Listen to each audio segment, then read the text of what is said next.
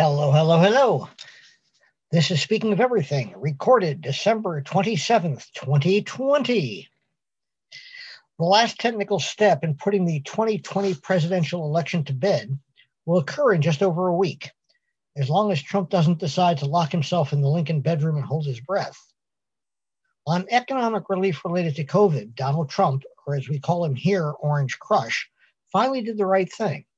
The percentage of Americans who went into shock as a result is equal to the population of Cleveland.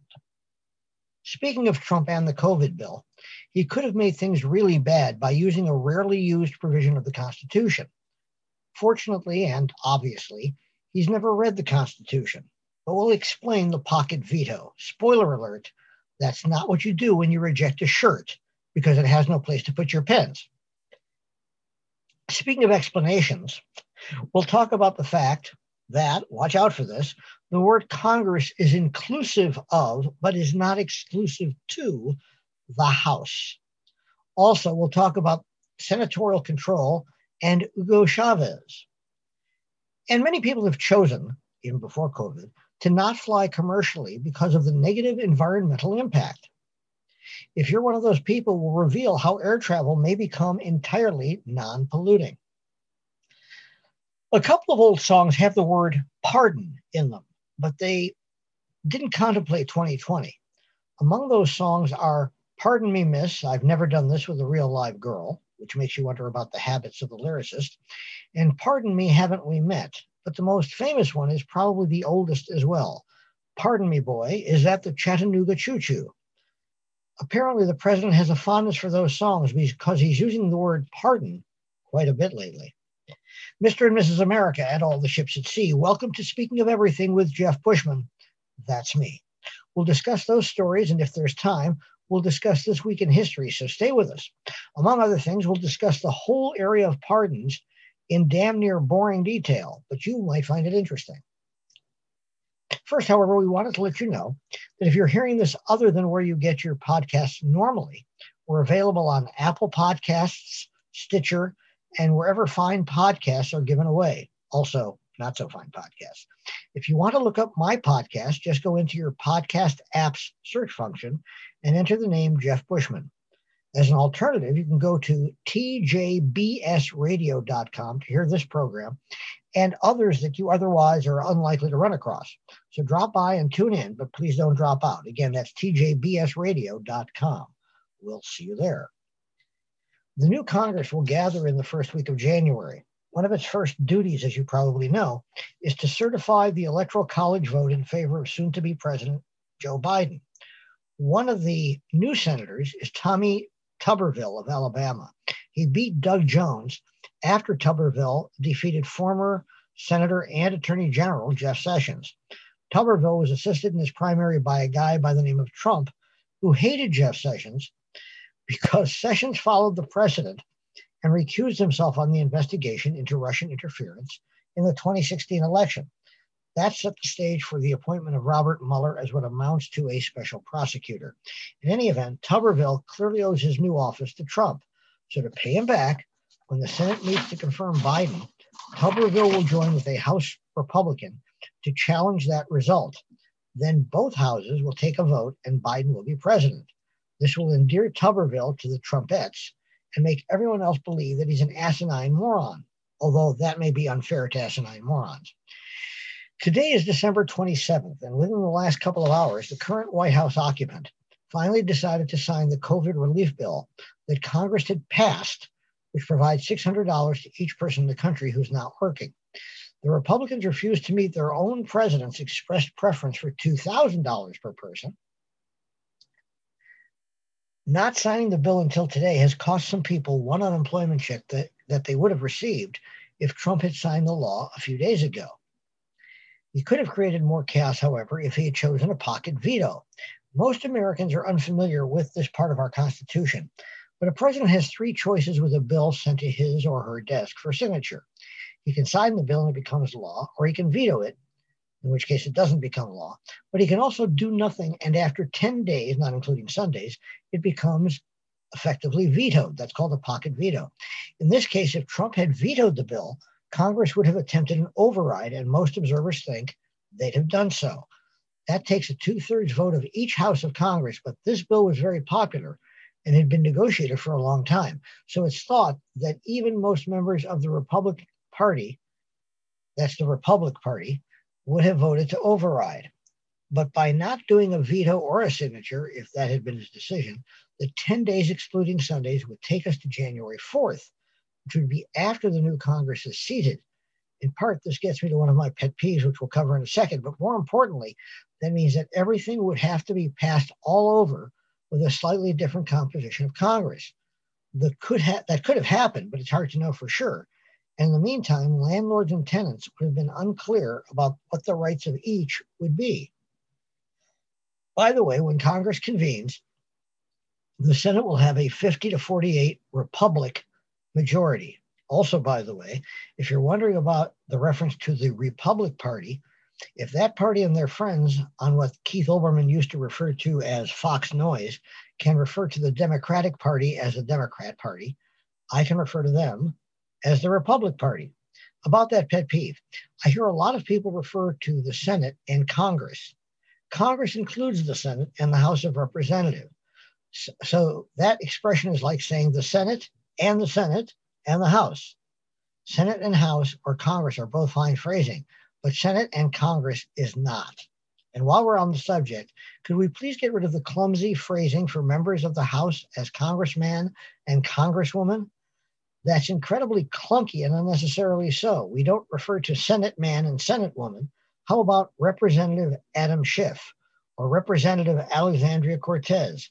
Another benefit is that the language is a little less sexist, and I'm sure for a lot of people that would be a primary benefit. But to me, it just helps to clean up the mother tongue, the father tongue too, but I digress. Before we discuss pardons and other insanity, I'd like to invite you to Amazon.com. If you go there, you can look up my latest book called You've Been Served, about process serving.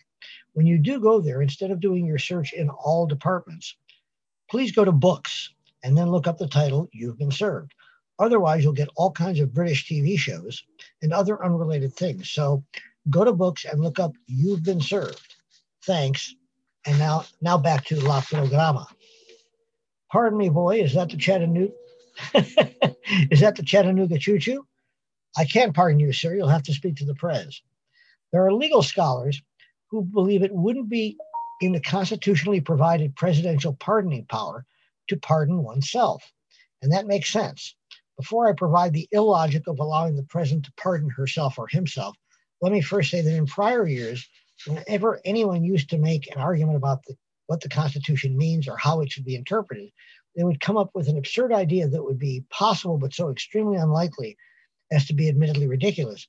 But because it would be possible, that example would support the arguer's interpretation. With the current president, no example is too absurd, unfortunately. So the example is that a president could, to use an oft-cited example, murder someone in public view on Fifth Avenue in New York and then pardon himself. Clearly, the framers didn't contemplate that, and to allow that would be insane. But if that's not quite insane enough for you, imagine we have a president who's clinically insane. Granted, that's a big leap, but imagine it. Let's also imagine it's a male to help me with my pronouns. Now imagine that instead of one murder on Fifth Avenue, the following scenario takes place.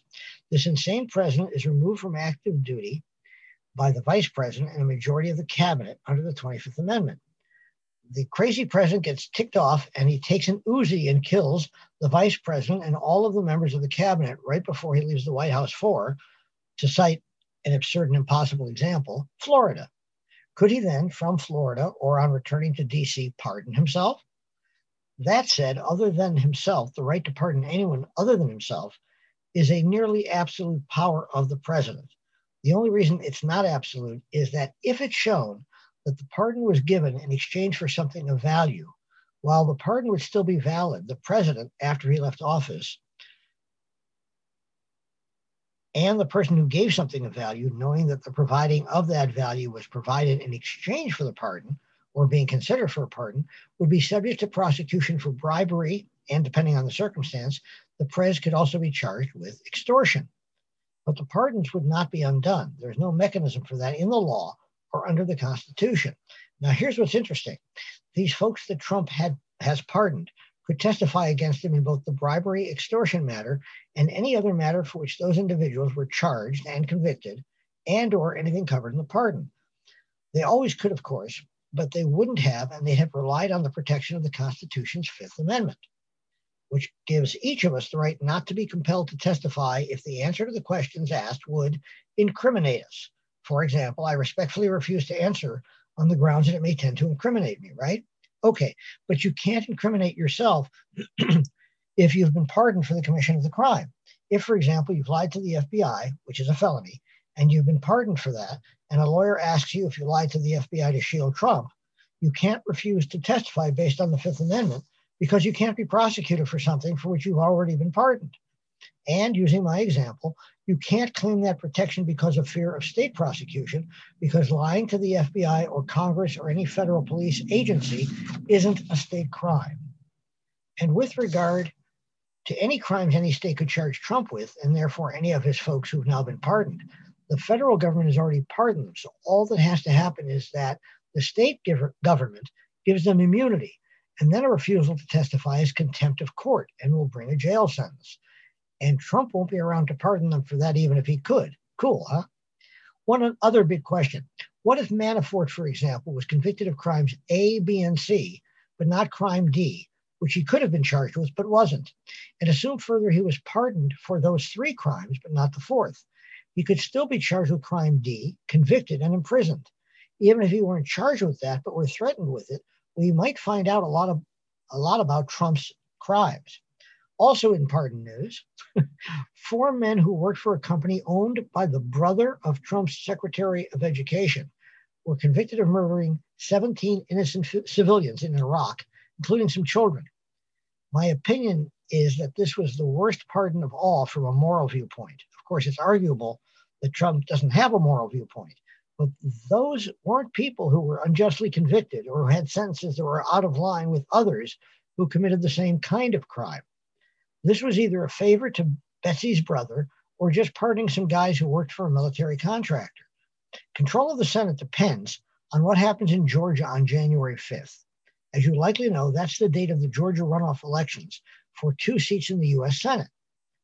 A number of nutcase Republicans, and in this rare case, that's not a tautology, have urged Republic voters to not vote because the voting machines have been rigged by Hugo Chavez, the dead president of Venezuela.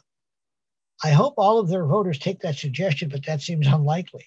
The one thing that could help the Democratic candidates is that Trump is going to Georgia the day before to support the members of the GOP. On the energy front, we might be able to change airplanes from polluters to net zero energy users. Researchers at Oxford University have developed a way to turn carbon dioxide, which is a major greenhouse gas, into jet fuel.